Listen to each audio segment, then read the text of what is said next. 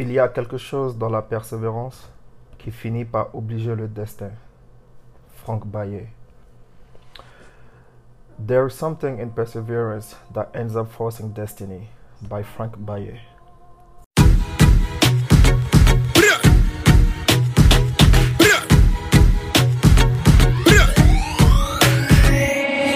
Usually I don't do this. Welcome to Washington's most controversial, the most raw, unfiltered, uncut podcast. Hosted by Seattle-based Commander-in-Chief of Laughter, General Mutombo. Love from Washington State, USA.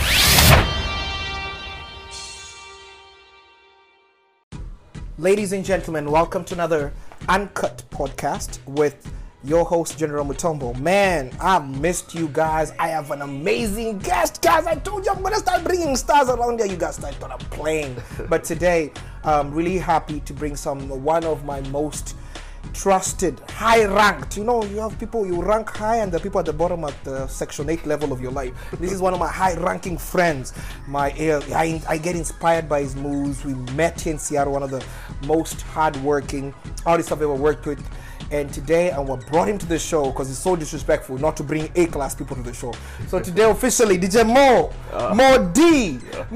the president, you better vote, is here today. How you doing, DJ Mo, man? I'm great, doing great, man. Doing great. Thank you for having me. Welcome to the show, man. Welcome to the show. Thank you for having me. Hey, this is a busy man. Ladies and gentlemen, if you don't call Mo, I booked this interview before I even thought about opening a podcast. Mo is busy, very busy meeting UN leaders. Mo, I don't play. I'm just trying to be like you too, man. Mo, introduce yourself to the people. Who's Mo? Mo, short for Mohammed. Mohammed, okay. Yeah, so I'm from Côte d'Ivoire, Ivory Coast, for those who don't know. Okay. So I've been in the United States for about almost 18 years now. Whoa, nice. That's what's up. That's what's up. You've lived in Seattle the entire time? Oh, no. Okay. Yeah, so I moved, straight from Africa. I moved to Maryland, like in the DC, Maryland, Virginia area, DMV as we call it. Basically lived out there, and then I've been in Seattle for about 2 years and a couple of months now. Yeah. So Mo, I DJ. Yeah. Kind of, I'm into music too. Like I play in a band. The band is in DC called. You played in a band? Yeah. I played the bass. What position? The bass. The bass. Yeah. Ladies, if you're looking for a man with the bass, the promoter of the bass is here. The big man. Yeah. So how was life in the band? When did you begin the band? How did you? It's very hard for Africans to just join bands. We sing in choirs in church. Yeah. Go ahead. So it all comes from my love for music. Growing up, I was always the kind of kid I was like, let's say if I go to somebody's house and they have like a little toy piano, or there's an instrument like out there for the decor. Yes. You damn right I'm gonna be the one that's gonna go touch that decor. You're gonna test it. You're curious. Without even knowing any music, I'll just go and start playing. Like, I just love instruments. Okay. I love music. What's your favorite instrument? Like the one you play? The bass. Okay. The bass. Yeah. Right. It's usually what I look for in every music. The bass. The bass just carries me, keeps me grounded. It's part of the rhythm section, so it brings life. The bass is life. The bass is the beat. Bass and the drums. Perfect match together. And we African, we really love everything drums. is about drums. It's all about the drums. Okay. But the thing about myself is my last name is Diabate. And what does it mean? What does it Diabate mean? Is it French? It's a name. No, it's Medinka. Oh, Medinka. Medinka, yeah. So before the Europeans came over. like in medieval West Africa. So in the 12th century, at the height of the Mali Empire, which is where my tribe comes from, my ethnic Medinka. So the way the society was divided was like, so you had the king, the nobles and stuff like that, the smiths, ironsmith and stuff like that. So I'm from the clan of, basically our role in society in the kingdom was we were spokesperson of the king and historian of the kingdom. And the way the real name is griot, is jelly. Okay. Jelly means blood because history is our bloodline. That's how we keep. That's what keeps society alive. In medical culture. So the true word, so you will hear a lot of people say griot but the real world is jelly. Griot. Yeah, But the real griot. word is Yeah, the real world is jelly. jelly. Okay. Jelly. Okay, Yeah, griot. the griot is the European name that the European The gave European us. brought us, yeah, But colonized. you know, but in Mandinka culture, and even to this day, like we still call them jelly.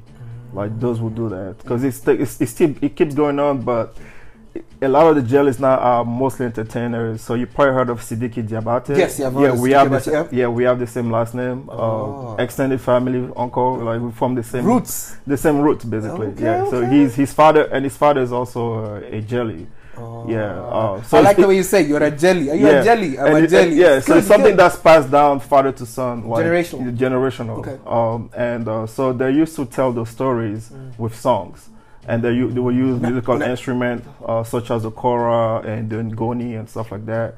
These are stuff that I'll send you the link later. Okay. If you want to look into it. I want to. I really want to yeah. study this. Okay. Yeah, so and that's why in my family, like it's like a lot of us have like some kind of like Music. attraction for music, yes. like sound. Yeah, my uncle in the UK also DJs and he does music. Even one of my grand uncle was like, you know, It's a calling. It's yeah, there. It's there. yeah, So he some was things like- are in family. Yeah. yeah, he was an award nominated high life singer Okay. back in the 1970s and stuff like that. So it's something that's always been in me in terms of like my tribe or my lineage. But as a kid, I've always been attracted to music. So in high school, I took my first guitar class. That is when your music journey began. Yeah. Okay, that's- officially. Officially. Oh, okay. Yeah. So in high school, I was fortunate to take this music class, and they had asked me to pick between. I had to choose between the piano and the guitar. Oh yeah, you couldn't do And both. you know, and I'm a very mobile kind of person. I like to move and stuff like that. You know, so I decided to pick the guitar because with the guitar I can literally take it anywhere and Yes. play it. Yeah. But also the second of my influence was Bob Marley.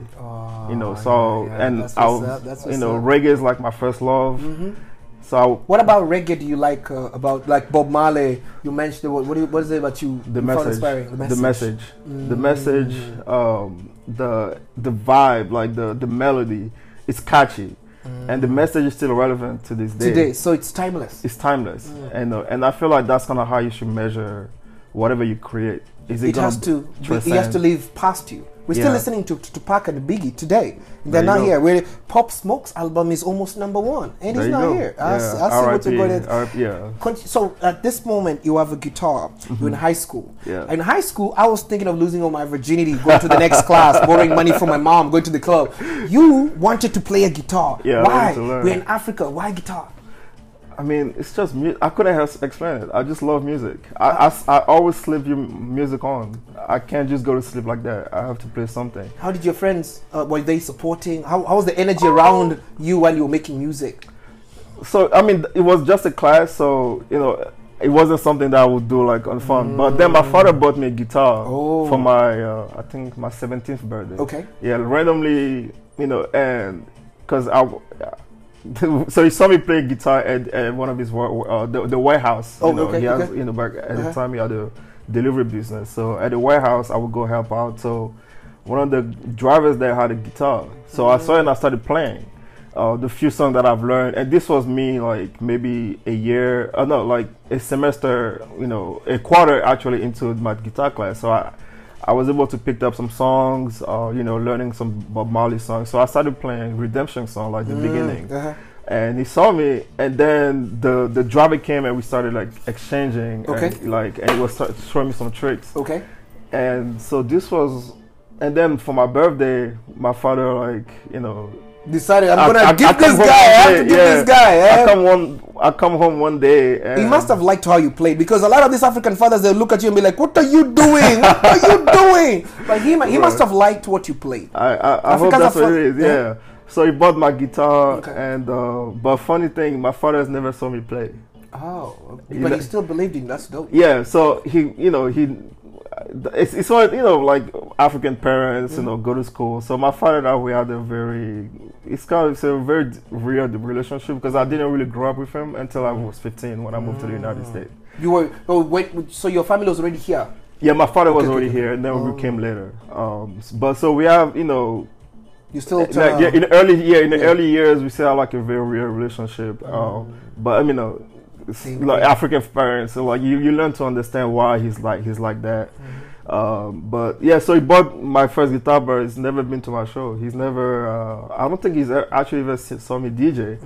However, he came to my band documentary. Tell me about it. Oh, so What is what's the documentary? What's the documentary about? Then you go to the father. What's the documentary? So that people know what is this documentary. So we so my band so this kind of like the story of how I got into music. So my band, I met my bandmate in college. We were all part of the same Muslim Student Association. We're all Muslim. Which college? Which college? Yeah, University of Maryland. Maryland. Shout out to anybody listening to us from University of Maryland. Yeah, if you're looking for a mentor, he's here. He's made it. Ask him to pay your school tuition. Right. Yeah. So Maryland University. Yeah. So which we year met was this?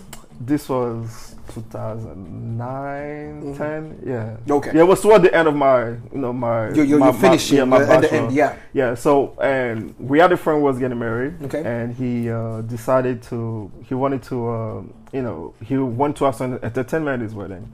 So he knew that I played. I also played the hand drums. Oh, so he nice. knew that, the drums. So the hand drums. Yeah, and then he knew that I played the bass, and he knew one of our mutual friend who was like a guitarist who plays the guitar and drums, and then one of our good friends also, and we all knew each other. We all knew. We never just. Yeah. So and he's the frontman. He's a spoken word and poetry. He does slam and stuff like that. So it was our friend that were getting married that decided to, okay, you guys have different skill. Can you guys do something for our wedding? And we were like, sure. And that's kind of where this was like. Let's do it. So first stage. And this is your first wedding. Yeah, that was like first wedding gig. Yeah, technically first wedding gig. Let's do it. We were just doing a favor for a friend. Okay. So we got together and the chemistry was there, and we just started jamming. And how was it? How did you feel? The first show, it's a wedding. Everybody has high expectation. You are the guys playing there. No, so the first show, the wedding was cool. Like I was mostly on big the wedding, small wedding. No, very low key, very beautiful wedding. Very chill. Okay. And by the way, shout out to Hassan. Hassan and Zainab. And, vibes. Yeah. So they're the one that basically got us together, and then we took it from there. Started doing shows on campus at first, and then we started getting invited to do other events throughout the DC area, open mics, and just various events. What music did you guys play? I know you like reggae. There's a lot of influence, but you also have artists who are different than you. So how did you guys agree on who wrote the song? And because of Ladies and gentlemen, we're back again. So we were, DJ Mo, I was asking what inspired you, the music, what went behind the songwriting? Because you guys have different backgrounds. Yeah, different backgrounds. Yeah. So how did you cut? Right. So we all, so I'm from Africa, Ivory Coast. The guitarist was he's from India. Okay. Our hand drummer is from Afghanistan. Oh, nice. Our frontman is from Jersey. You had everybody. And now our lead guitarist he's also from the DMV. Okay. And he comes from a rock heavy metal background. Metal. Yeah. So having all those together, you can kind of like imagine that the fusion coming together. So at the core, it's a hip hop band. Okay. But we call it universal hip hop because we bring all this inspiration and sound from everywhere. Fusion. Yeah. Of all these genres. Yeah. What made you guys decide the fusion? You just wanted to capture the market, like soak it in? No, it wasn't even a plan. It was just organic. It was just us jamming together, like at the Bat Cave. That's how I used to call it. We will go in and just being together. Whatever inspires you to start playing a beat, you go like out, you just start, and. It just came like all the songs that we write was like it's very organic. Like it's not something that we plan. Of course, like most of the planning comes from the lyricist. We didn't was a dope lyricist in my opinion. And he comes. Then he's the one who has to write the story. Okay. He's not the type to freestyle. He likes to think. He think about the words. Marinate, let it season. Okay. Because in his for him like writing is like he takes it very serious. Like even getting on the mic, you have to be able to tell a story and accurately, and it has to be thought out. That's his process. When I was in college, my brother, when I was in college, I was trying to do acting because I was an acting kid, and I tried to like sell it to a lot of Africans. people around me, they didn't buy it. They didn't think it was a career worth doing because we all came to America to study something different.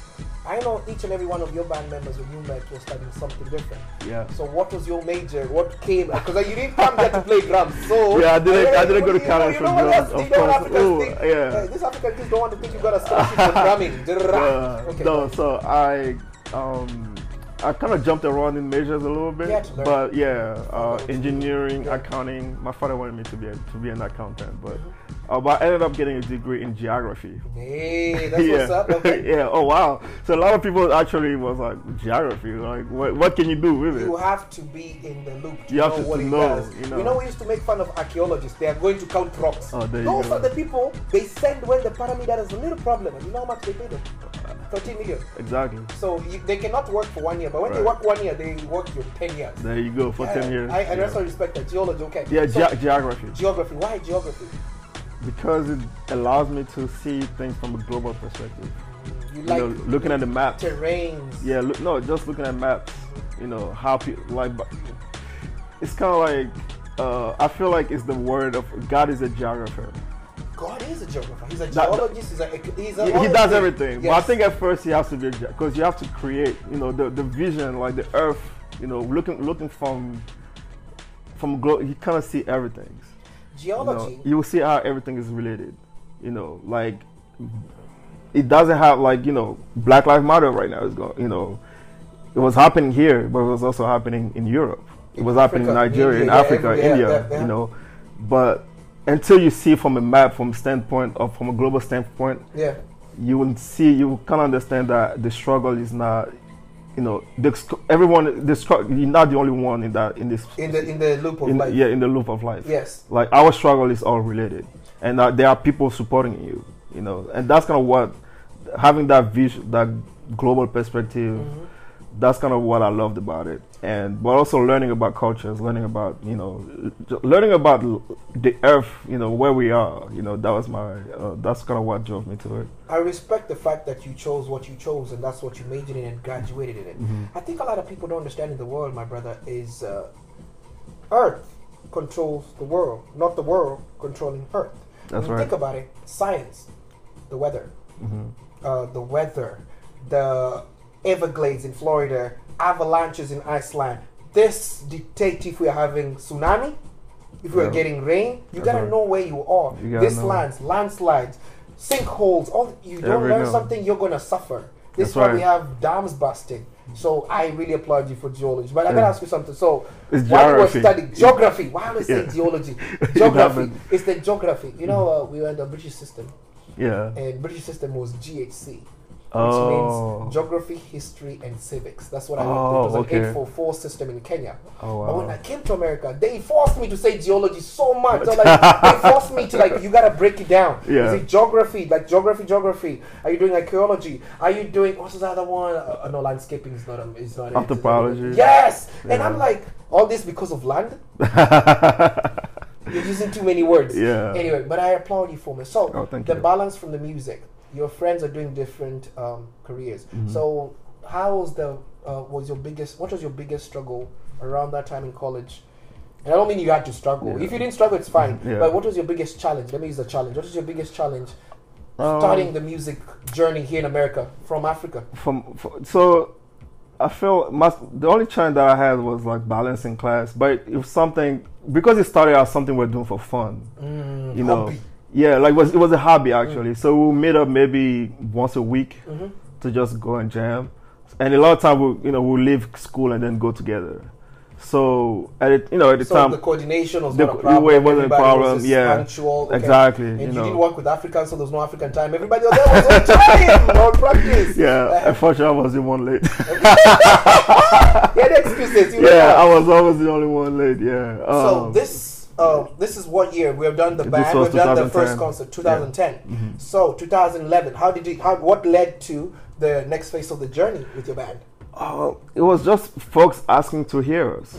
Folks were demanding for us in the circle. It was word to mouth. We started doing shows outside of the DMV. I've seen your Instagram, by the way. I've seen a couple of your. You don't post them a lot. You gotta know. Mo is very high. You can't just be getting his snaps. You gotta be on the exclusive fans only. But he has his stories. If you pay attention, he'll give us his social media. But I saw one of your stories. You posted a throwback of your band days. I'm like, this guy's holding an instrument. The DJ said, but that was refreshing. Yeah. So what was the next phase? So the next for music, the next phase was DJing. I picked up DJing in 2000. How?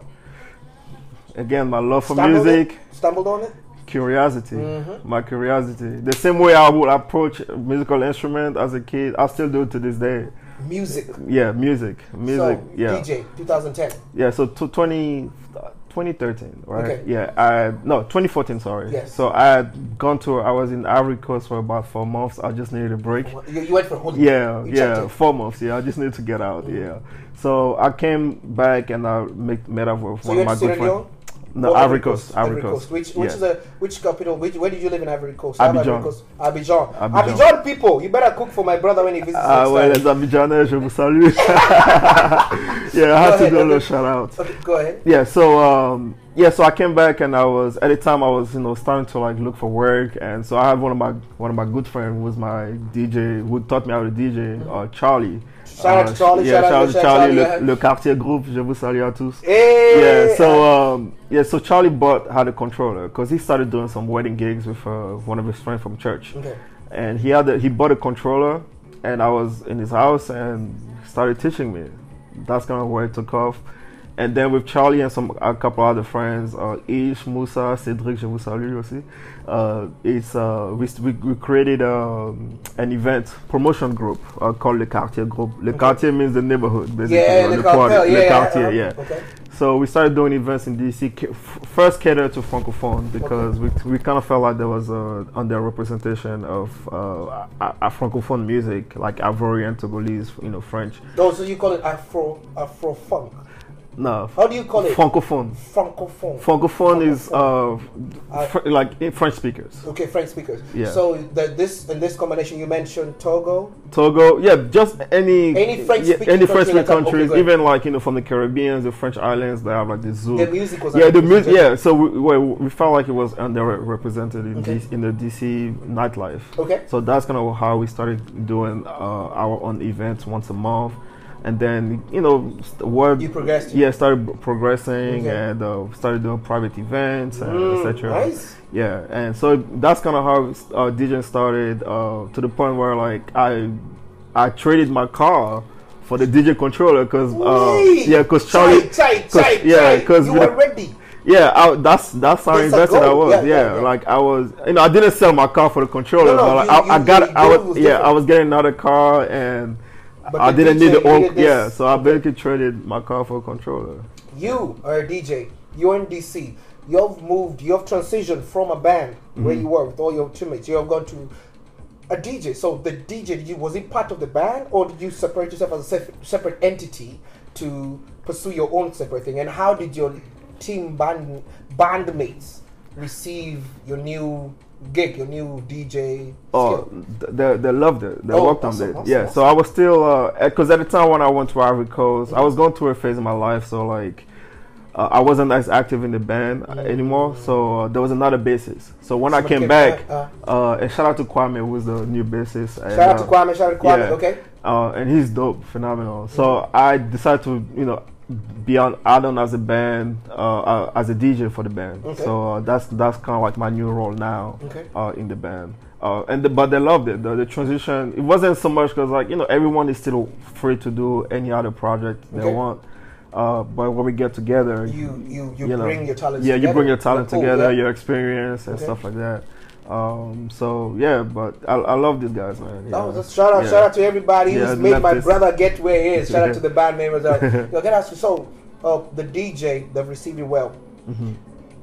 This is 2013, 2014. We still have 6 years before we get to Seattle. Yeah. Okay, so how did he go? How did Mo D the brand. He's known as DJ, but we're gonna get there. Let's go to DJ Mo first. Yeah. So you put DJ Mo. Why DJ Mo? How did you come with the name DJ MOH? Mo. So I didn't pick. Folks, folks picked it for me. How did they get the word Mo though for you? How did they it's figure come out from Mo? Muhammad. Oh, yeah, it's come from Muhammad. Yeah, that's like okay, ladies and gentlemen, you pick it up. You pick it up. Yeah. Now, your first gig. What's your most memorable gig with the band, not the DJ? With the band. With the band first. Actually, let me take you back a little bit. Give me a most memorable moment as a child around your guitar. Then give me a most memorable moment as the band. Then we'll finish with the DJ. Because this one's we're able to see whether your graph is going up as you're building up more excitement. Because you're growing as a brand. Right, You've been right, growing right. exponentially over the years. So let's see. What was your first? My first or my favorite memory As a child. Let's As a say as a child. child. Yeah. Or with the music. in the whole- music. yeah. Well, in the music realm, I think my favorite memory was when my father surprised me with the guitar. I'm sure that was. I mean, coming from an tears in your African, eyes, man. coming from an African dad, That is so huge. you understand. That was so huge. Arts and. Where did you even find the guitar? There are no guitar shops in Kenya for me. No, this was in Maryland. Oh, yeah? This Oh, was, yeah, that's I was good. in Maryland at That the was time. Yeah, so I was a beautiful, man. teenager. Yeah, Okay. so not necessarily as a child, but Okay. yeah. So that was By African that's my standards, favorite my favorite memory As of a that child. for music in the music realm. So let's put that together. Childhood and band together. That was your Yeah. most favorite moment? What about your band? I'm going to revisit the question. Yeah. Let's do it like this. What was the best show that you ever did with the band?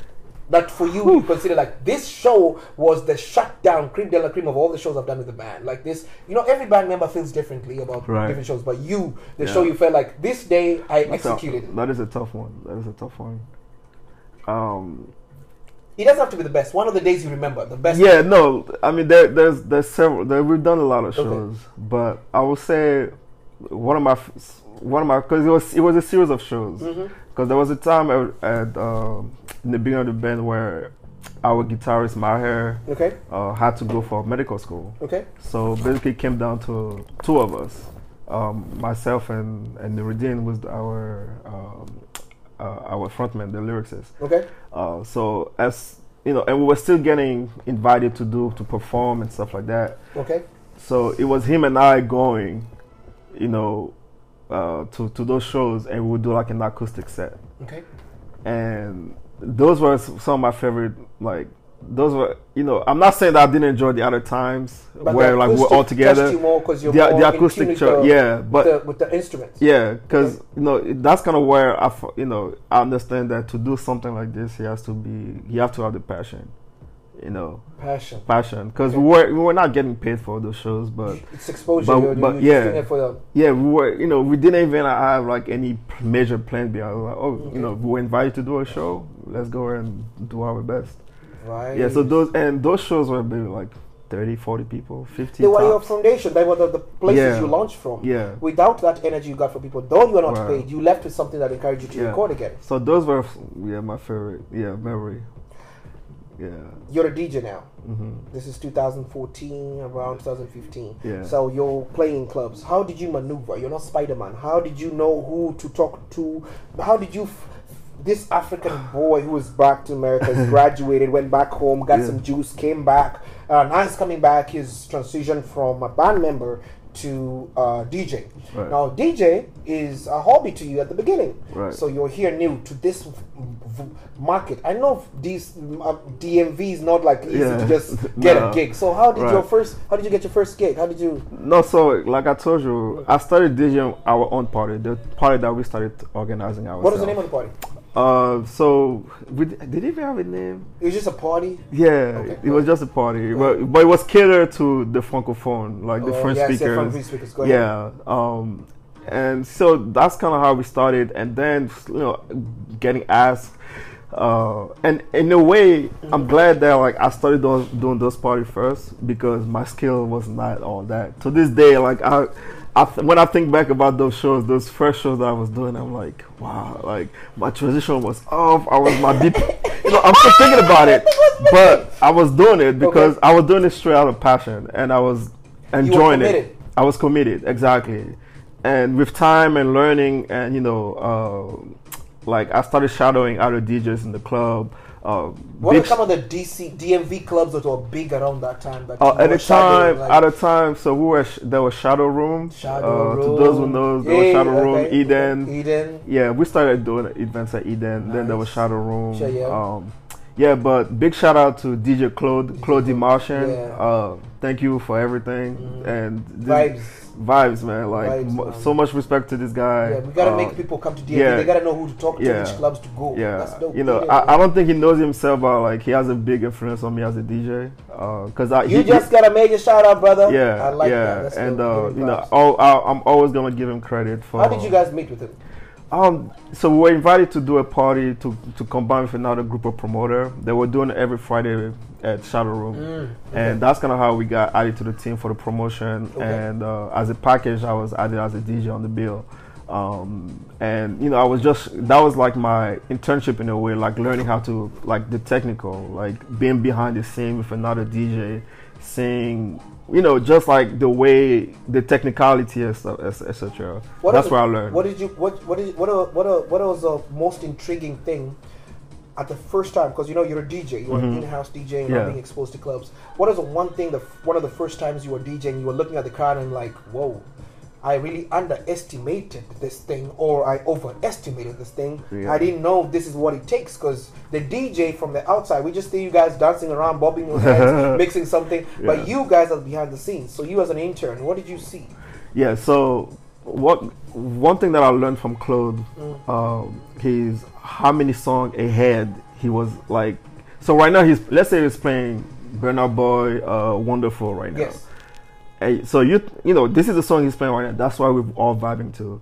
But in his head, he has like maybe like 6, 7 to 10 songs already lined up in his head. He knows what to play.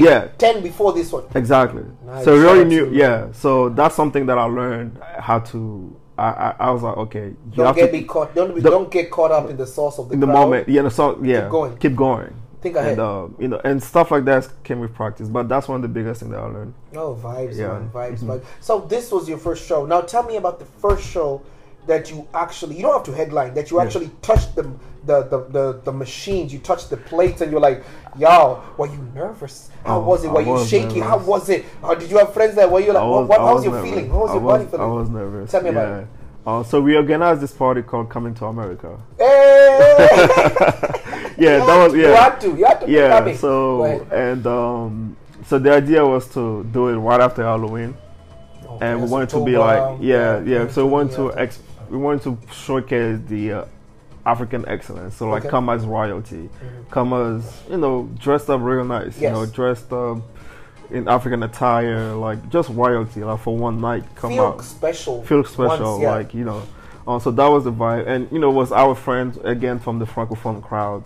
I was super nervous, but Charlie was there, who taught me how to DJ, the one on the controller.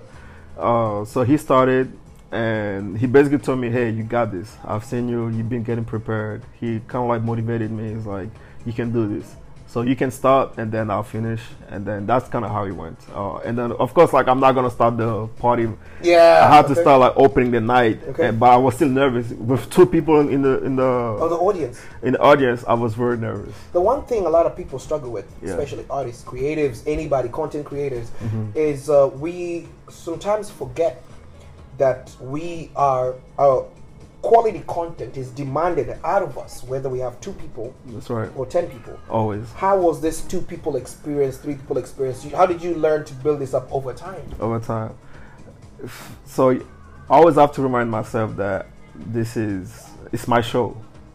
2, 3, 4, 5, 50,000, 40,000, it's your show. It's my show. Okay. I control it, But and the only rule is I have to make it fun for them. Like I have to make the show a memorable one. For those 2, 3, or 50,000. As long as they enjoy the time, because it takes a lot of resources to come to a show.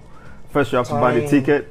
Women have to get dressed. Guys have to get dressed. Schedule. And you put the time. You have to schedule. Take time out. They drive. That means that's gas. It's not just if you're in a big city like DMV or Seattle, you have to think about parking, time, etc.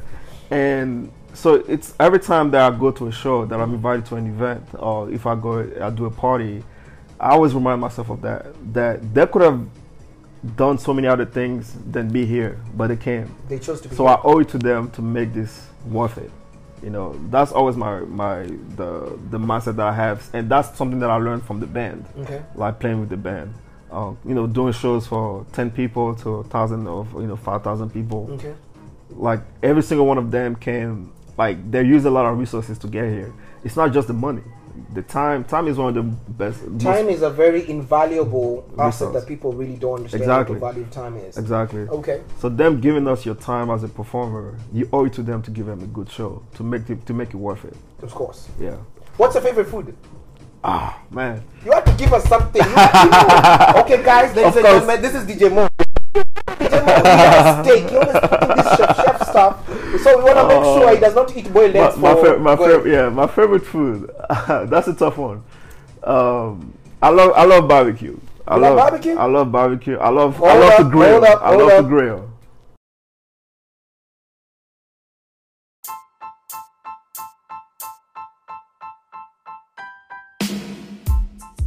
Alright, ladies and gentlemen, and we're back again with Mr. Mo D.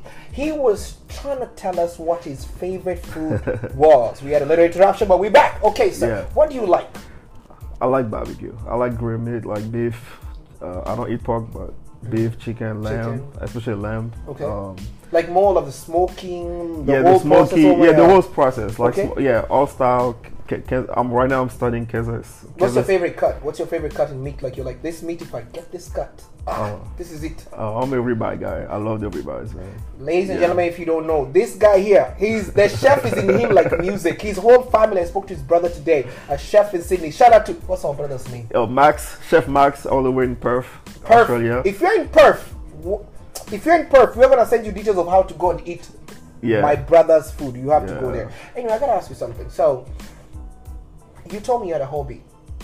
I had a hobby, a cooking hobby. Yeah. Forced on me by my mother because we do not have a house. But I have always had a dream of like changing the African food landscape in America. Abroad, I'm a foodie. I love food, passion. Have you ever eaten in an African restaurant in America? Of course. Now tell me, which restaurant that you consider like which African restaurant? Because you've traveled quite a bit. Which African restaurant in America? Okay, you tell me first. This is a hard one. It's a very hard one. Tell me. Okay, how about this? Start with all the restaurants you've ranked. Like when you go to this city, I've eaten this place is really good and this good. Then go and then say of all of them, this was my one. Okay. So I just came back from the DMV. Yes. I was in Maryland. Vibes. And I also, while I was out there, I took a break and went to see my sister in Atlanta. Shout out to Atlanta, sister. Kukunawa. Yeah. And every time, everywhere I go, I love food. So, so number one restaurant, it's not an official, it's not listed. It's my mom's. That's the number one restaurant. My mother's cooking. Yeah, you guys are invited. She's always happy to cook for people. So what's your favorite mom's meal? Like when she cooks this one, she cooks everything perfect, but the one you're like, Mom, cook this again, please repeat. Another one, like DJ Kali. So she makes this plantain fufu with eggplant stew. So plantain, I know we have the bananas, plantain, and then we have fufu, which is like mixed. More like grits or there's something made of corn. Right, yeah. Corn of the fufu is made out of plantain mainly. Oh. Yeah, sweet plantain actually, sweet white plantain, and a little bit of cassava. Beautiful. Yeah, Cassava, hopefully, okay. So you get any sauce on it, or you just we put the sauce. Yeah, like the eggplant. Yeah. Hot, you're more of a hot person, mild, hot, mild. Somewhere between mild and hot. Like I like it. I like it with a kick. I like to enjoy my food, but I don't want to suffer for it. There has to be kick. Like it hurts a little bit. Right? Not to make you cry. Not to make you cry and and comfortable. So mom number one. Yeah, mom number one. Okay. Now this is a tough one. Go ahead. I have to go between Salisha, that's my home girl in DC. She does catering, Ivory food. Catering. If you're in DC, it's called what? Avora? Salisha catering. Salisha catering. Okay. Man, she can cook. Okay. And then the other restaurant, I will have to go with Swahili Village, man. Oh! Yeah. Village? Have you been to the Swahili Village? Yeah. What So Swahili Village. Yeah. Swahili Village. Yeah, the Kenyan spot. GMV. Yeah, in Maryland. Yeah. How did you, from Ivory Coast, know about DMV in DC? Because you're not from 254. So let's go. Yeah. Shout out to all from the 254. Yeah, shout out. Okay. So being in DC is very diverse. Yes. So you meet a lot of Kenyans. Okay. But I was introduced to Swahili Village through one of my boss, my mentor, who's that's Dr. Asaf Anyamba. Anyamba, is he from Ivory Coast too? No, he's from Kenya. No. Anyamba? Anyamba is not a Kenyan Anyamba. name. Anyamba. Is that Kenyan name? Asaf Anyamba. He's from Kenya. Shout out to you, brother. Shout out to you. So big shout out to Dr. Asaf. Dr. Anyamba, by the way. Doctor. Well, I apologize. You have to but he will tell you just call him Asaf. That's kind of a guy. So Dr. Anyamba, was one of my boss at NASA. You worked at NASA? Yes. Oh, I told you, ladies and gentlemen, you're playing around. Mo has worked at NASA. That means he has tickled aliens abroad and come back. This guy just goes with Uber with the spaceship, goes to planet Earth, comes back, goes to Pluto, Uber to Tacoma, Federal. This guy Ubers to Pluto, comes back. NASA people, hey, levels. This podcast has changed. Oh, NASA, man. go ahead. NASA, yeah. Okay. How's your experience at NASA, man? Where was the station based at?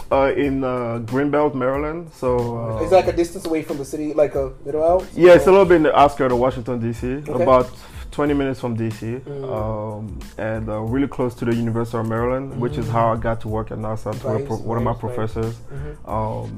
And I mean, working out there was. Put that on your resume, bro. NASA it is. Yeah, it's been on my resume for a long time. I have a friend who worked at NASA. Yeah. You know, I was very fortunate to have the opportunity because a lot of people don't know about me. No, you don't have to say it. Well, just between me and you, nobody's listening. Just me and you. No. So I wouldn't know, but because my focus was on the Earth. All the research that I worked on, all the project that I worked on was for Earth. You know, studying. Climate change, global warming. This is huge. With satellite imagery. Because I feel like I live here. You love geography. That's so you're looking at everything from the. Exactly. So that's a stupid, naive question from somebody who has 0 and negative 75 education in geography. Yeah. But so when you're studying the topography of like the moon and the Earth, how do you interpret images of the moon the way you see them? How do you know this is a mountain? Because some of them look like craters on holes.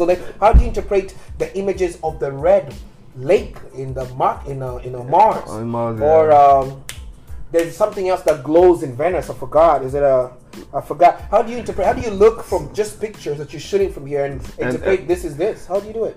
Yeah. So first of all, again, I'm only focused on Earth. You know, I've never really studied I gotta give you moon. pressure. Yeah, Okay. Yeah, but you know, we everything the reason we're able to detect it is from like satellite imagery. You know, these telescopes or these satellites takes pictures, and those pictures we're able to interpret from our knowledge, from what we know, from the theory. Daily? Yeah, so it depends. The satellite, not to get too technical, but each satellite has its own orbit and its timing. Yes, okay. So some satellites will fly. Let's say, for example, Seattle, they will fly maybe once every 2 weeks or every 10 days. Then they'll send and then you also have some satellite that takes pictures of the Earth daily. And because we are able to get a collection of images since the 1970s, so we're able to kind of like see the changes that's happening. To analyze. To analyze. Graphs we have like algorithms. That allow us to see. So the part that I worked the most on was forestry, just to understand why we're losing trees, fire, clear cutting.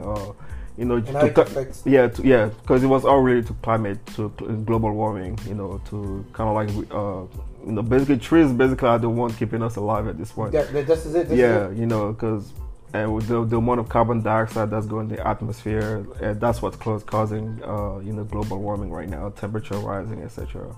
I was studying trees, and and so there are specific satellites. Now we get a little bit too technical. Let's go back. Yeah, let's go back. We have found that he loves trees. Now let's find another tree lover. So there was this met Dr. Anyama. Yeah. So how did you and Dr. Anyama end up in the restaurant? Did you eat his food on the lunch break? What happened? Did he force you to pay for his lunch back? How did you end up in the? How did he take you there? How did you end? How the conversation? I think one lunch. He, Asaf, again, one of the best people I ever worked for. He had like this community energy. Energy. So all the interns, he will have us and the interns. Couple of times in the month, like, let's go out and eat, and that's kind of how he introduced me to Swahili Village. So you got to Swahili Village, yeah. And how many years did you keep on going? Because some places you eat once and you never go. How was the food? How was Swahili Village? Fortunately for me, Swahili Village live only 10 minutes from me. Oh, so that's there. Okay. So I would say maybe once a month.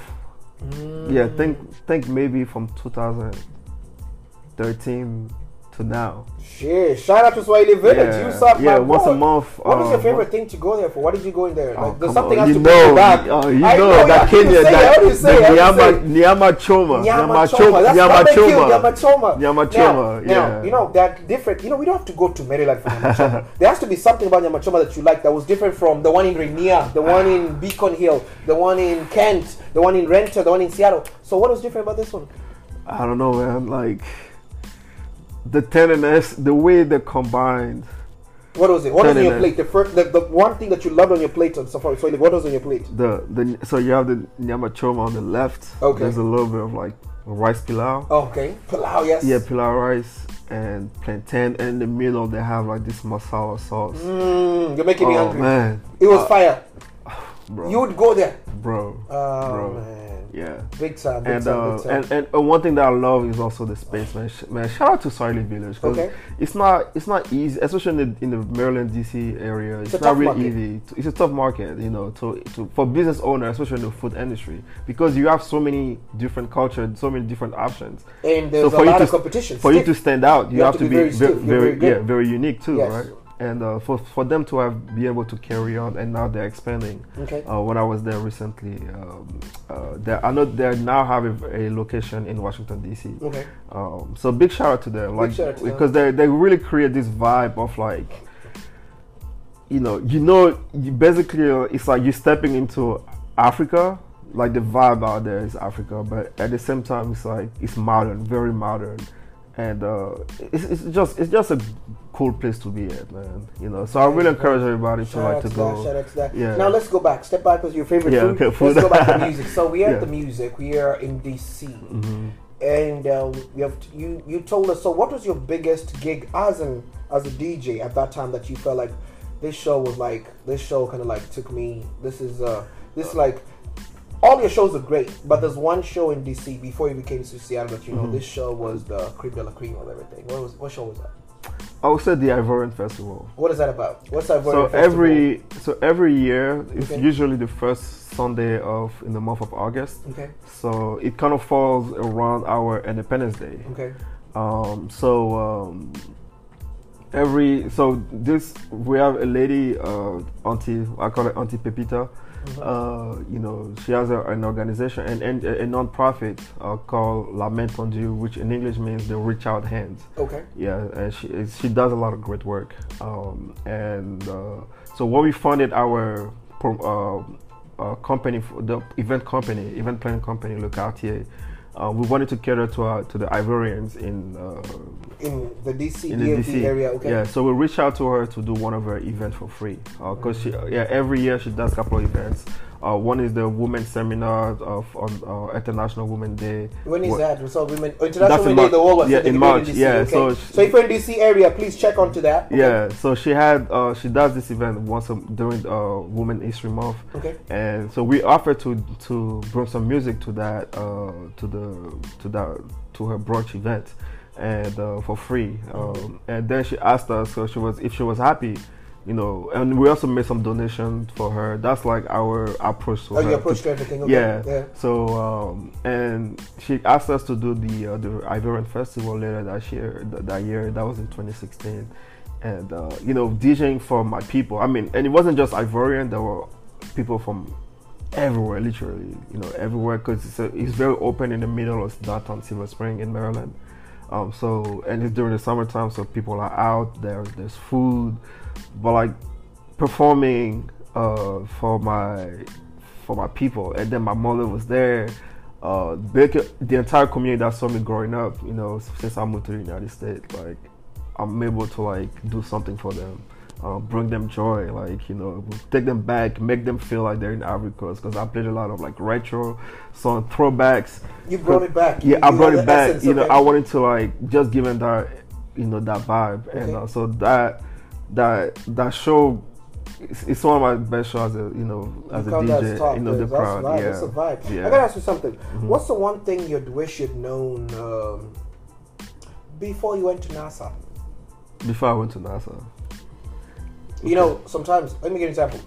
I went to a show in Miami, mm-hmm. At the Performance Art Institute. I think it was 2017, 2018? Right. 2017. A friend of mine invited me there, and there were two shows concurrently. One was open mic, and the other one was like actually main arena. Mm-hmm. But everybody on the open mic had a free slot on the open arena. Oh, I see. So the open arena, the open mic, I killed it. But nice. I killed it based off a guy who was in Kansas. Mm-hmm. But when I went to the arena, I didn't know Dave Chappelle was on stage. Oh, wow. I was not prepared to give Dave Chappelle a comedy set worth his time. I freaked out. I didn't even step on stage. Oh. I wished that I knew that when you go on stage, you don't give 10% because you're expecting 10 people. No. You have to give 200% because you never know. Because that other arena, they didn't even put him as the guest. He was just like, I saw him. And I'm like, you guys do things like this over here? Wow. And I was told you have to be ready for it. Always. So you're at NASA. Yeah. I know a few years ago you had not imagined yourself as a student during your third year, sophomore, freshman, that you're going to be at NASA. What's one thing you'd wish you'd known before you were there? I wish I'd known not to give up. Vibes. I mean, and it's a funny thing to say that because since we're kids, we're told, we know don't give up, don't give up, yeah. But we don't know what it takes to not give up. And I wish I just perseverance, and which kind of brought back to the quote,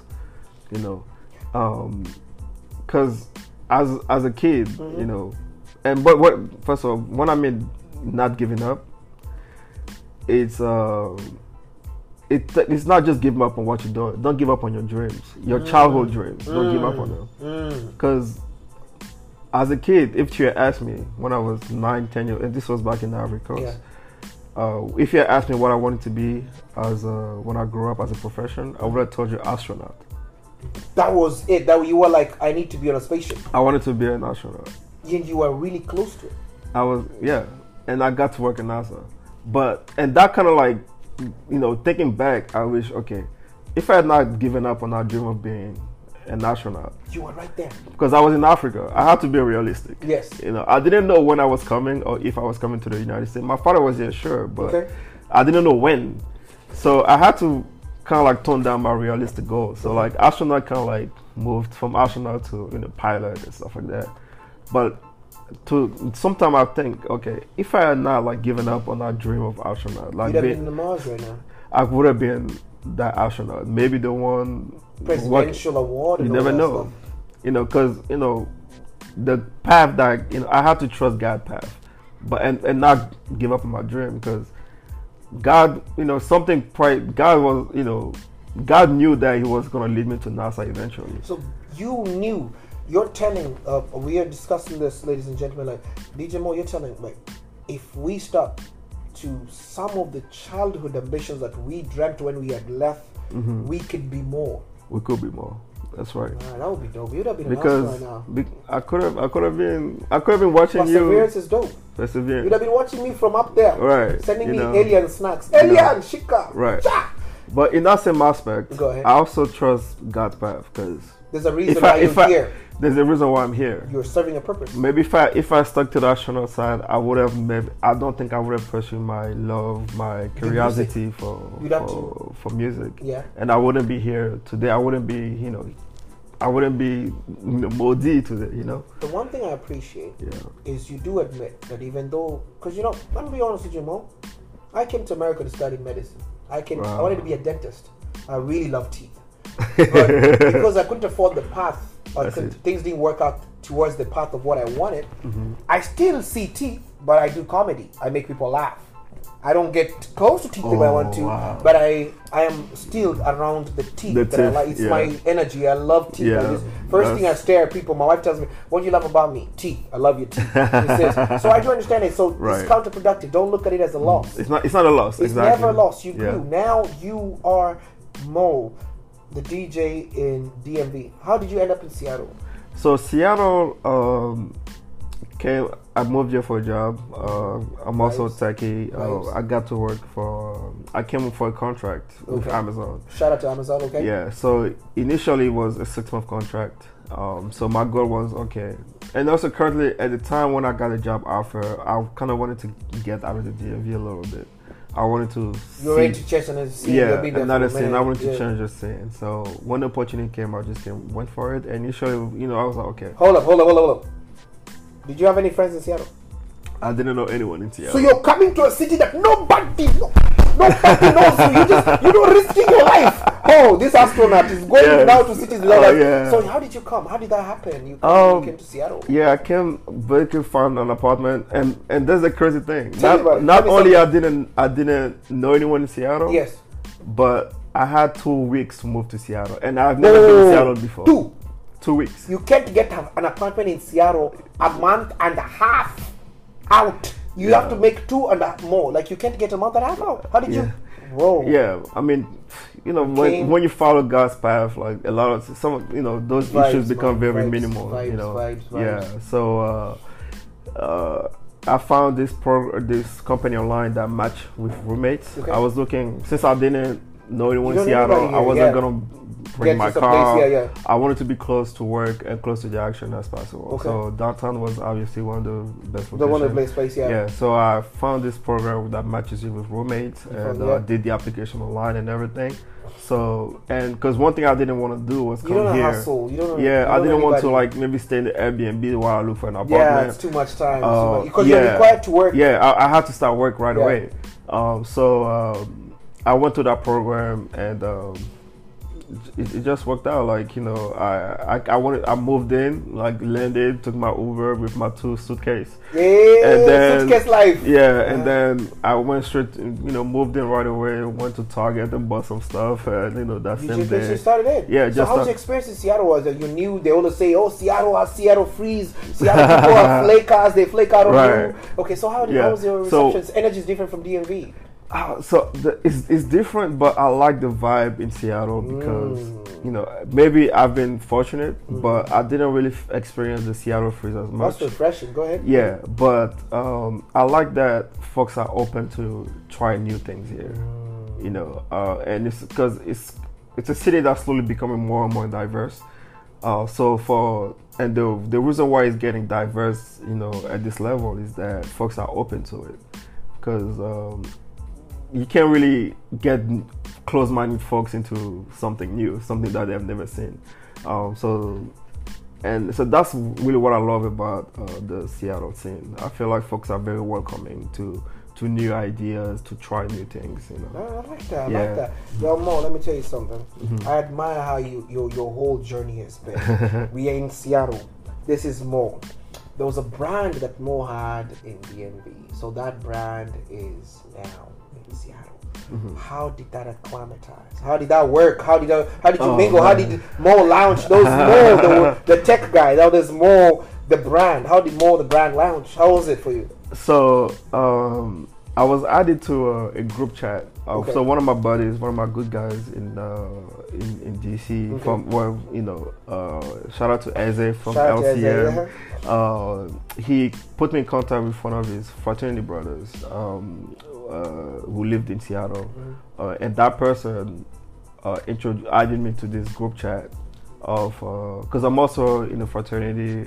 I pledge Iota Phi Theta. Vibes. And out to all my frat brothers. Hey! Yeah. So I was added to a group chat of Greeks who lives in Seattle, and that's kind of how started meeting a few people, and I went to this party one time that Tammy, shout out to Dave, Tammy from Afrophoria. Shout out Tammy, yeah. So he posted this event that he was having, and it was down the street from where I lived. And I had been in Seattle for about 2 weeks now. You're like, okay. Yeah, just pull up. Okay. About a week, yeah. So I went to that African party, and I saw DJ Bobby Blast. And Bobby Blast has been really the guy who had allowed me to get on the scene. Yes.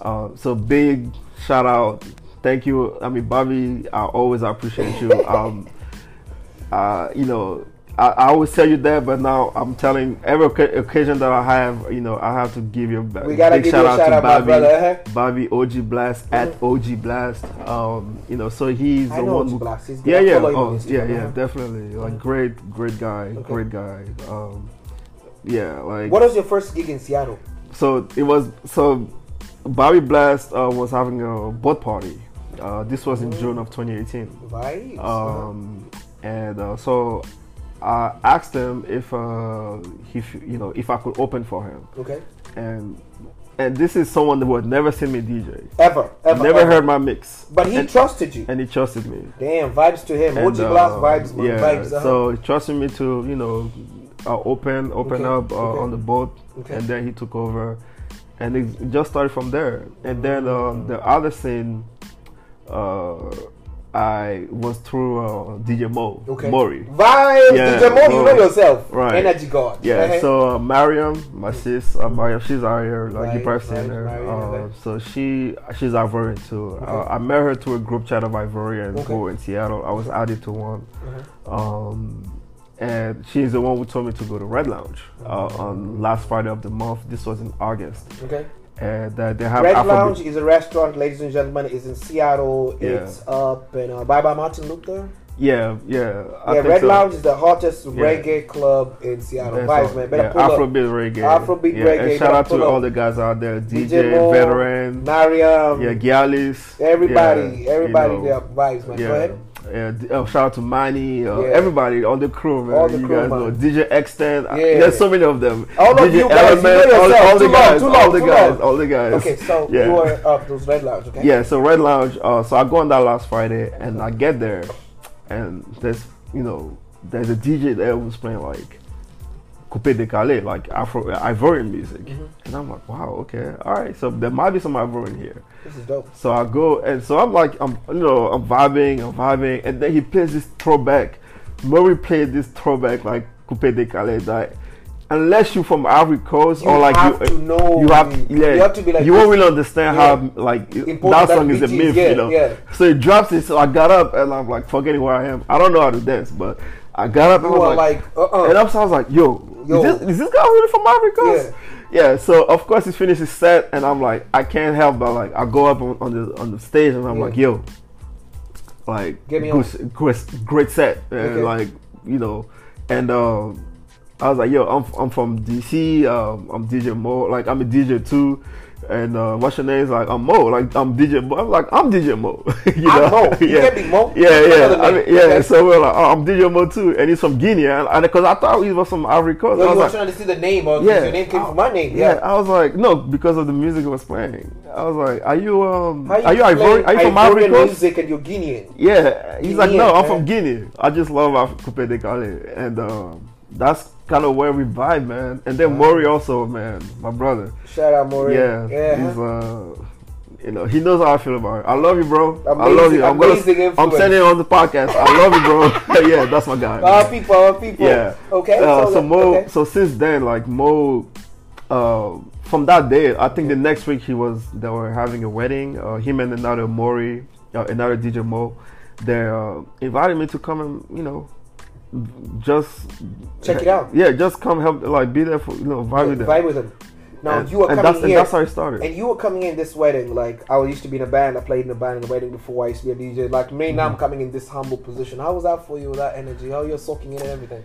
But I have to say, I have to go back, because there's kind of like a little period where I was not really a fan of DJing anymore while I was in DC. Tell me about it. What? Because a lot of people are struggling with the on and off sometimes. Like even me in comedy, sometimes I feel like since this Corona happened, since there's no stage and it's unclear how we're going to go back to business.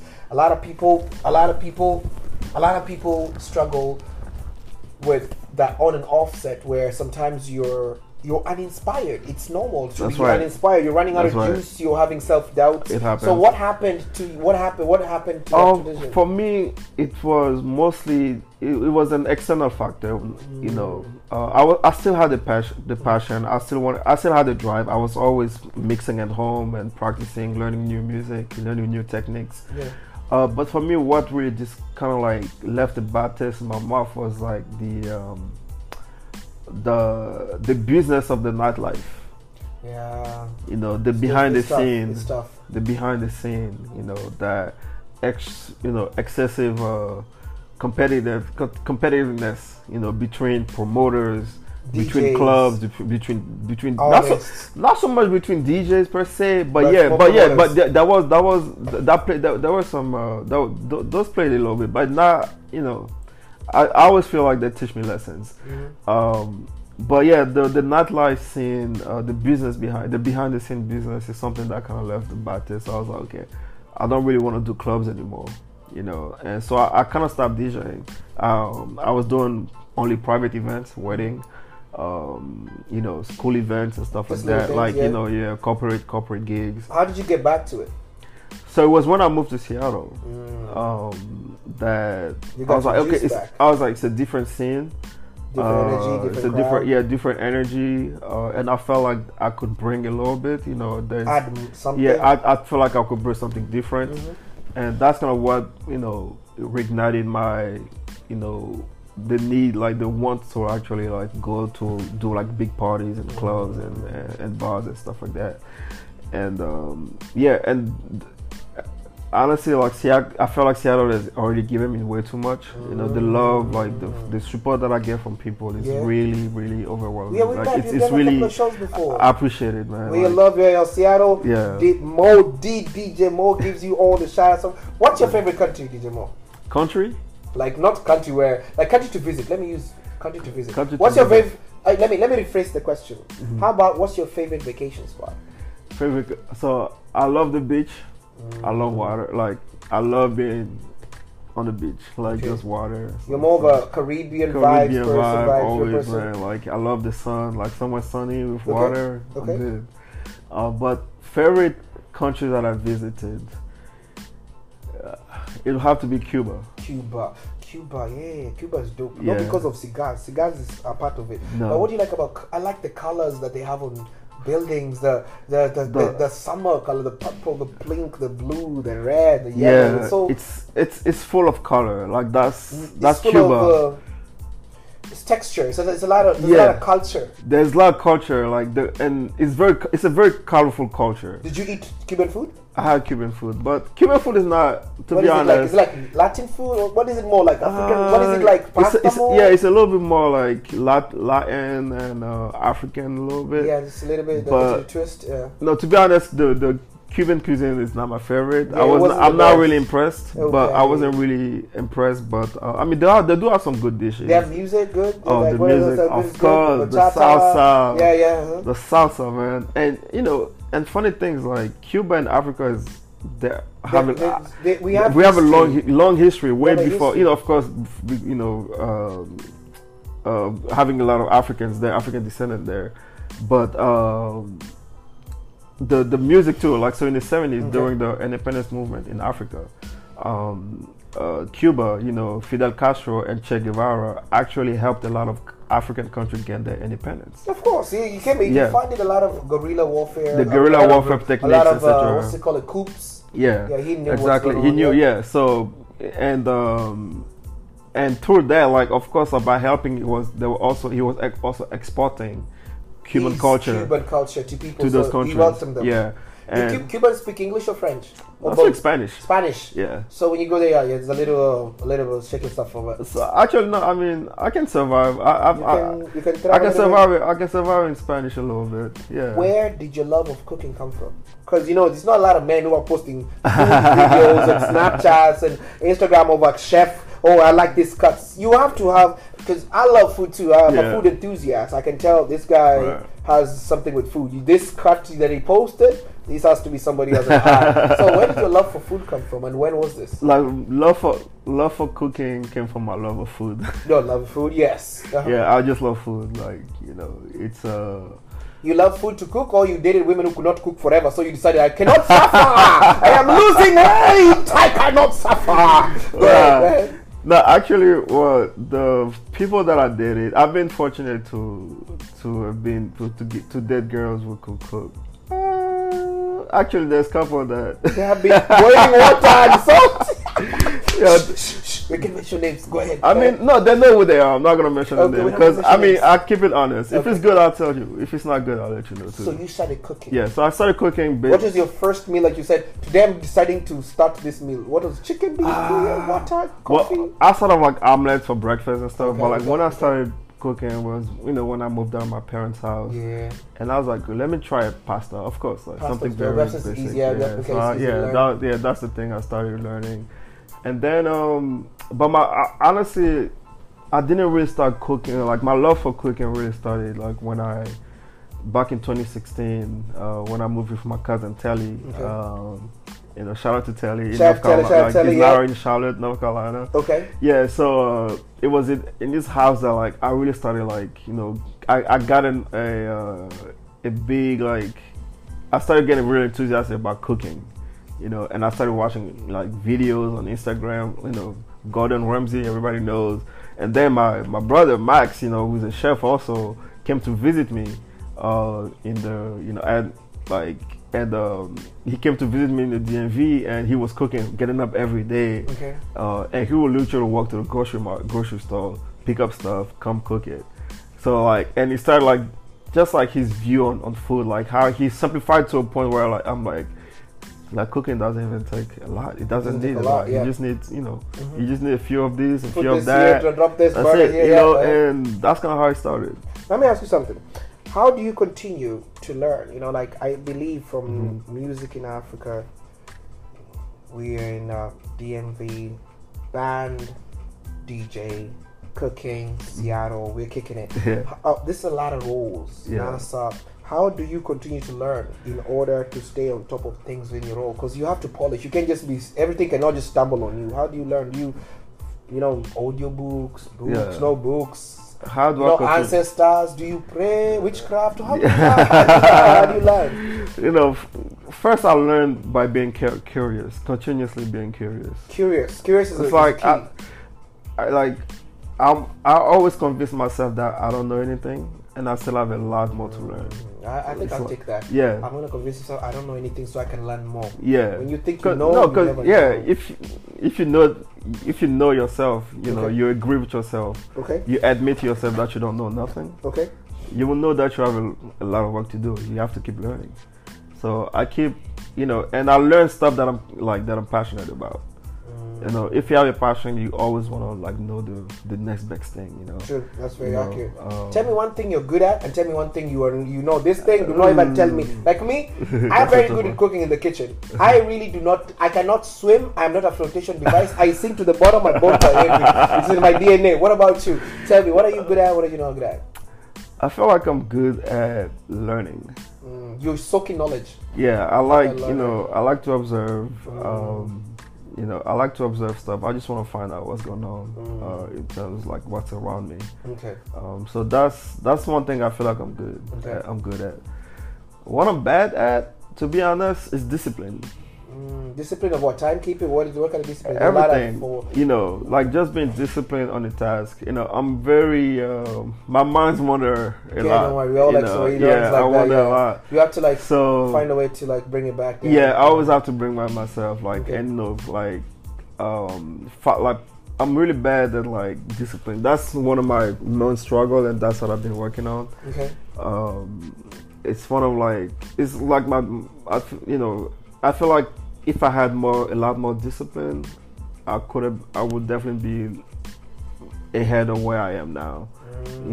But it's not like a race, but it's more like talking about that discipline. Yeah. Now your brand. So how would you describe your brand? What's the name of your brand? What do you describe it as? So I would say my brand is I call myself a literation. What is that? Literation. So when it's lit, it's literation. It's a literation. Like a situation that's lit. That's lit. If it's not lit, it's a literation. It's a literation. Okay, yeah. a literation curator. Literation curator. Yeah, hey, curator. I like that. Yeah, like that's my brand. Now, I feel like I cater to set the vibe, to get it lit. You're making sure people understand. They read the energy, read the room before we come in. Mm-hmm. Now, if I went, I know a lot of rich people mentally, but if I knew them physically, like like Will Smith, I go tickle his toes, or I go punch him in the face, and he gives me 1,000. 1,000. Nah, 1,000 is little. I think you should give me 1 million. If he gives me 1 million, so that I can help you get this literation to another level, what would you do with $1 million? Okay. I mean, I can't give out any plans, but... No, you don't have to give any plans. Yeah. But give us a sketch, because I want to make sure you're not the kind of person I'll drop the money, then you have a heart attack. No. So let's know, what's not? Oh, no, just best believe that the money is going to be multiplied. It's going to be multiplied. You're going to make sure this brand expands? No. Yeah, it will expand, but the goal... Is what? Would be to leave an impact. So the $1 million will leave. I feel like with $1 million, I will be able to leave a bigger impact on more people.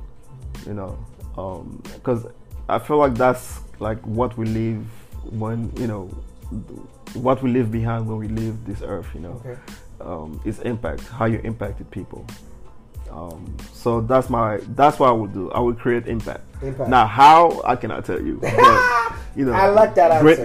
And positive impact too. Because there's negative impact, positive impact. I like also the fact that you have a plan for it. You already have. You don't want to describe it, but you do have it. Now, let me simplify this again. So you live in Seattle. I'm right there, exiting Seattle. Exit 165B. That is where, so the 65 is ugly. Let's try 163A. Or 165 there's nothing. I don't want to see nothing. So 163A, as you're heading to Rainier or something, your billboard is there. Anybody coming from Renton, Tacoma, Federal Way, they're watching your face. Anybody coming from north, they're watching your way. There's a billboard out there. First, let's start. What do you want to be on the billboard? I've paid for it, or somebody has paid for it, but it's yours. What do you want people to see first? And then also, after what do you want people to see? What do you want people to read every day that they're driving through there about you, or the lituation, literacy? Wow. Damn. That's I've never thought of this, man. You're making me.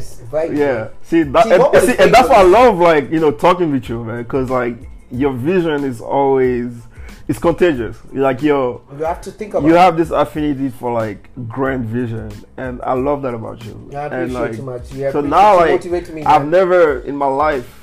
I've never really thought about having my name on the big board. You have 5 seconds. Yeah. There's a business on the table. Yeah. They have offered you that billboard. They'll pay for it to get lituation to the next level. Use the time to prove this is your internship, like NASA. What is up there?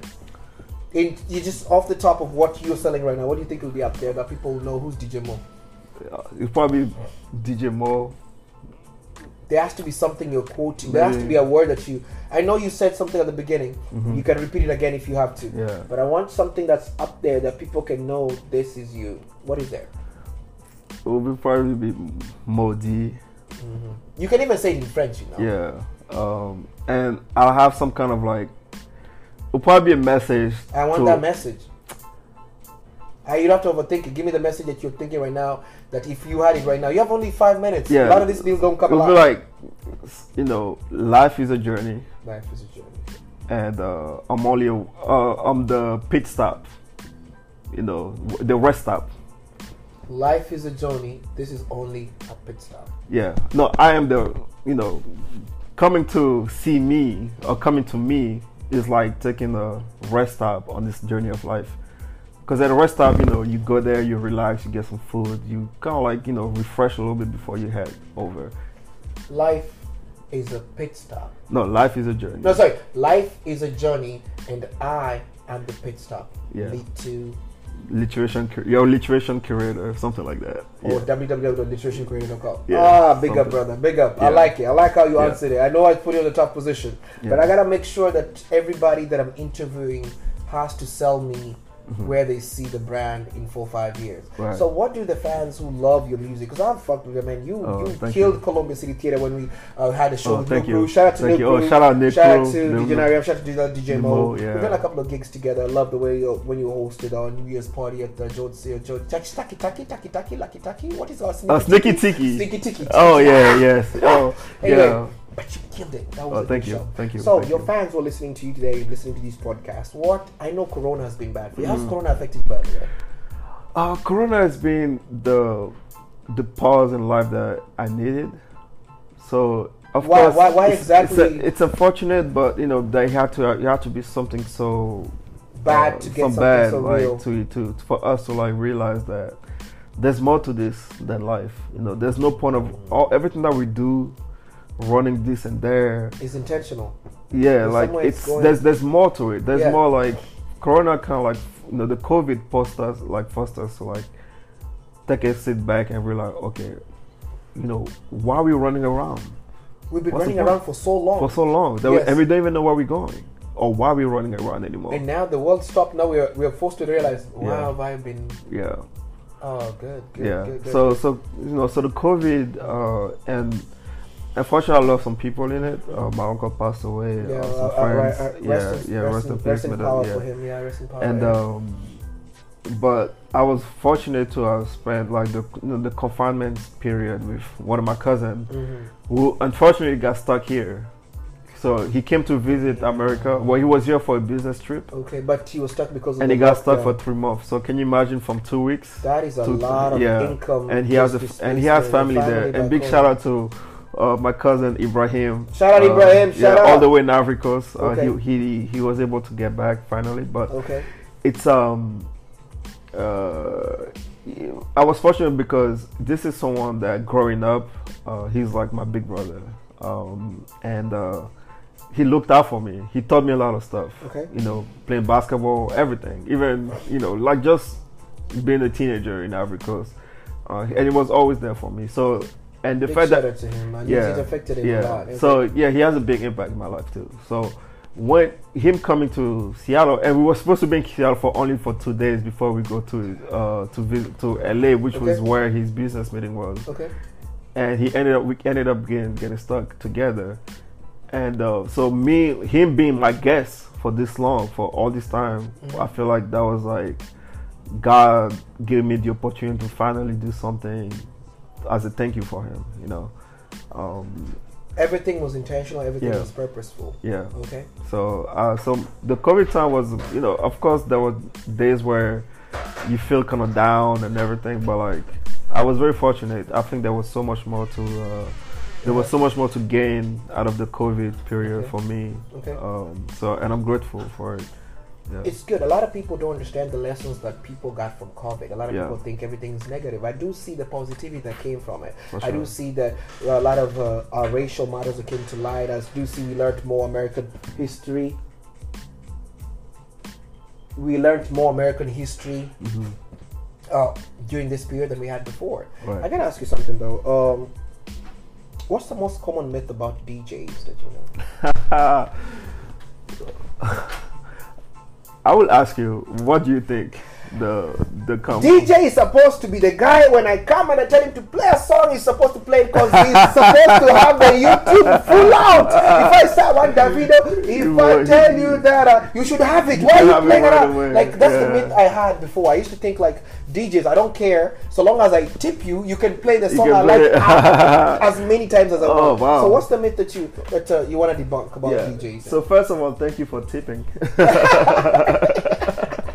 Pay your tips. Yeah. Okay. You tip, folks tip the bartender, but Yeah, tip the DJs bartender. DJs take tips too. All right. Okay. So next time you're Please really tip your enjoying DJ. a It's important. DJ, Yes. ask them for the cash up, and do that. They will appreciate it.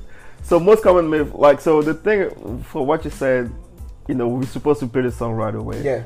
But you have to understand, like I was telling you, I learned how to have plan many songs ahead than the one that I'm currently playing. Okay. So when folks make a request, like, think about, we already have a process. We This already is like preset. You already it's planned kind of like this. preset. Like, Yes. we're feeling the vibe, and we're trying cause we're kind of like navigating the crowd. Correct. We're trying we're kind of like the captain of the ship, or like on the dance floor. We're Okay. taking, okay, we want to take the crowd in these vibes and stuff like that. You So had we a plan wave. You had this. yeah, plan. the wave. So we have to plan this many songs. So when folks come and make a request, a lot of time, unless you're super lucky that this is a song that I was already planning on playing within the next 2-3 minutes, That doesn't happen. you're most likely not gonna get it. And then, but ultimately the other thing is that the DJ is a performer. When you go see a performance, Okay. you cannot tell A performer. the to performer keep what searching to for you. do, He like what already to planned do. the set. Like, when you go to an art gallery, Yes. the The art. Yeah, of the art that paintings, you everything see. is just there. The you pieces have are no there. like you can critique if you like it or not or whatever. Correct, But okay. you're not going to tell the painter how to paint. Okay. For example, that painting that I'm looking, I love it, by the way. Yes. The one in your Thank wall. you, man. I Yeah. appreciate you. No, like the painter, whoever made it, he had to feel inspired Yes. to do something To get like that that. over there, yes. Even with you as when you go on stage, Yeah. and there's some kind of inspiration that you use from your experience Okay. to convey that to the crowd. That's your performance. That's your experience. So just because it's music, of course everybody knows music. It does Everybody not knows, mean any. Yeah. yeah, that doesn't mean that you can come and tell, like, just out of my performance, out of me telling my story. Correct. Because that's what we do when we perform. We tell a story, whether through dance or like I'm DJing. It's a narration. It's a narration. Yes. Right. So if your request does not fit my story, you're most likely not gonna get played.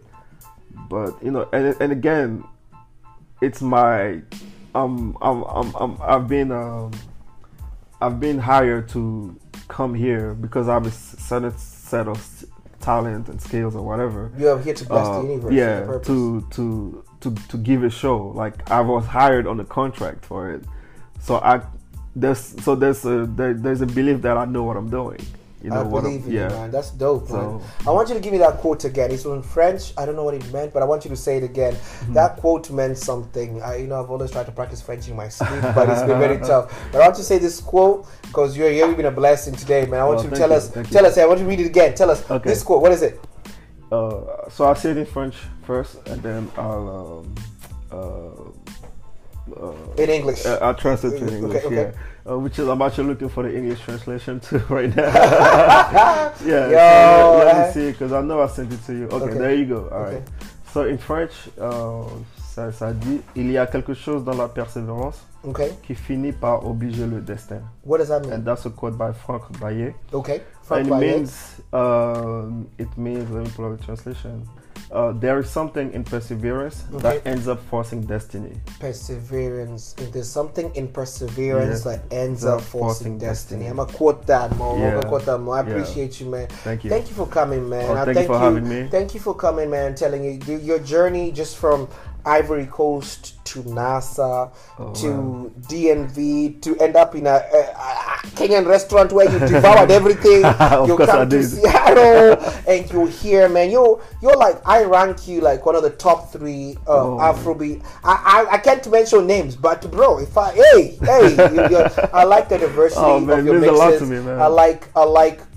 I only go to Afrobeat parties of DJs who are, to me, they're progressive.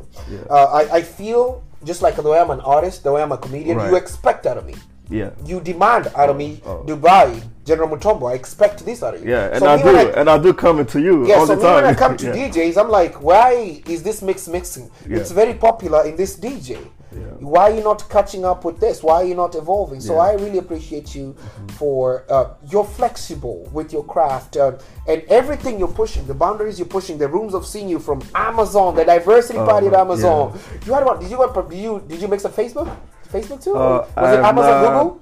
I have not No, I've done Amazon, Google, Microsoft. Microsoft, yeah, Microsoft. And, Microsoft. and Boeing, yeah, big brand. I see you bigger than this. I see you at Warner Brothers. I see you at Hulu because it's Hulu parties. You know, there's Hulu parties here in Seattle. Okay. I see you at Facebook. I see Netflix is going to bring something in. Inshallah, we're going to make it there. I see you there. Keep pushing. Inshallah. And where can our audience connect with you online, though? Yeah, so I'm mostly active on Instagram. Okay. So what's your Instagram? Yeah, so my Instagram is very. This one, this one. Hey, African people hiding themselves. So I'm not hiding. Okay. It's I got my Instagram name out of a joke. So it's Coco Baka Papi. Coco Baka. Yeah, again that's Coco Ko again. Okay. BAKA. Papi, like Papi at Instagram. Okay. At Coco Baka Papi. So it started as a joke. You follow me, I will tag him so that you know. I was trying to make a parody of Drake's account. Oh, so yeah. Drake is Champagne Papi. Champagne Papi or Coco Papi. Coco Baka is it's a porridge. It was in West Africa. So you're the Papi of the porridge. Yeah. Anyway, ladies and gentlemen, it's been real. I had an amazing again. DJ Mo. Yeah, and I also have a website. That's Mo225, MOH225. And out there you can find me on. I have my mixes on SoundCloud. You have my Facebook. Okay. I have a couple of podcasts, mix that I post as podcasts on Apple Music and Deezer, Spotify, all that. Yeah, it's all the links are on my website. All platforms, guys. Yeah, all platforms. Yeah. And do you have any shows we should be looking forward to? Like any shows, any mixes coming up, any lives? Yeah. I'm working on a couple of mixes right now. And one of the mixes I've been working on it for almost 6 months now. It's a big project. I'll let you know. Vibes. I'll tell you about it. Vibes. But you're working on something. Fans should expect something massive from you, huh?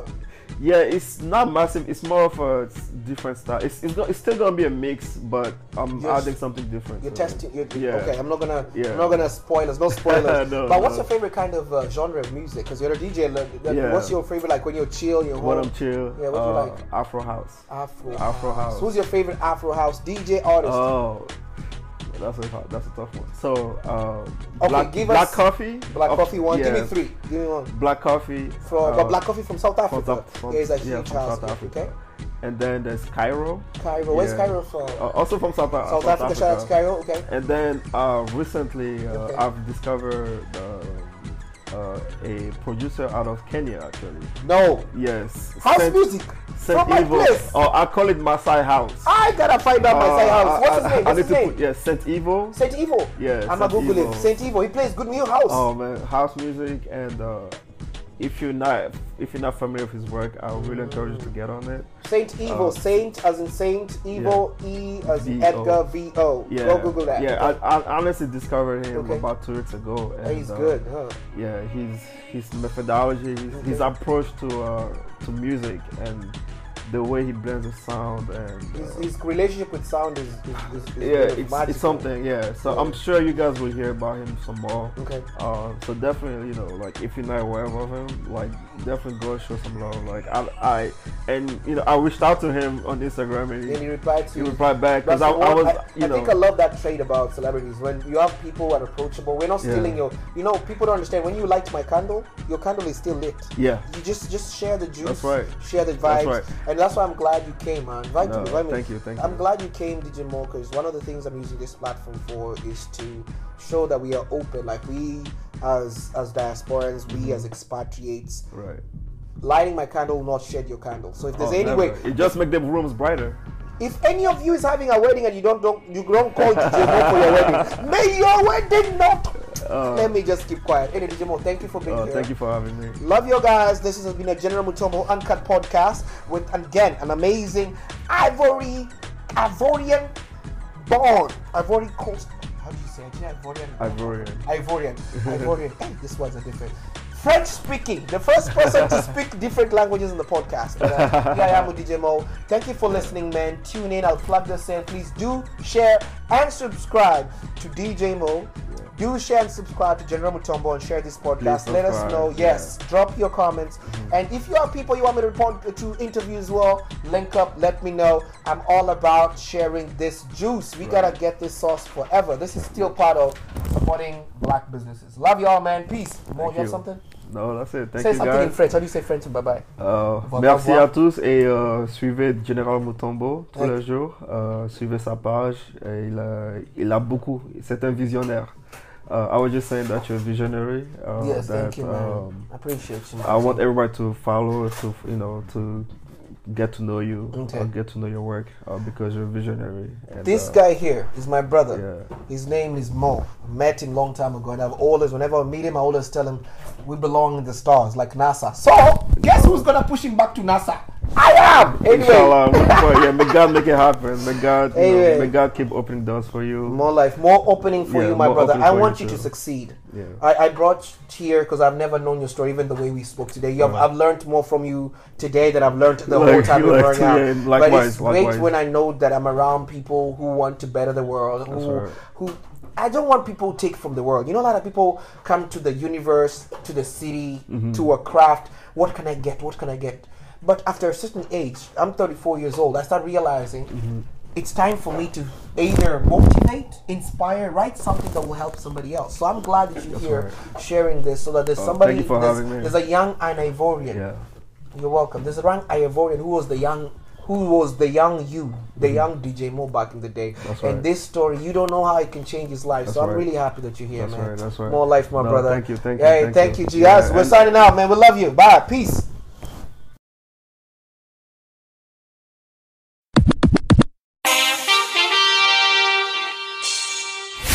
Thank you for tuning in to the show. Please remember to like, share, and subscribe to General Mutombo Uncut Podcasts. Now available on all platforms. Au revoir.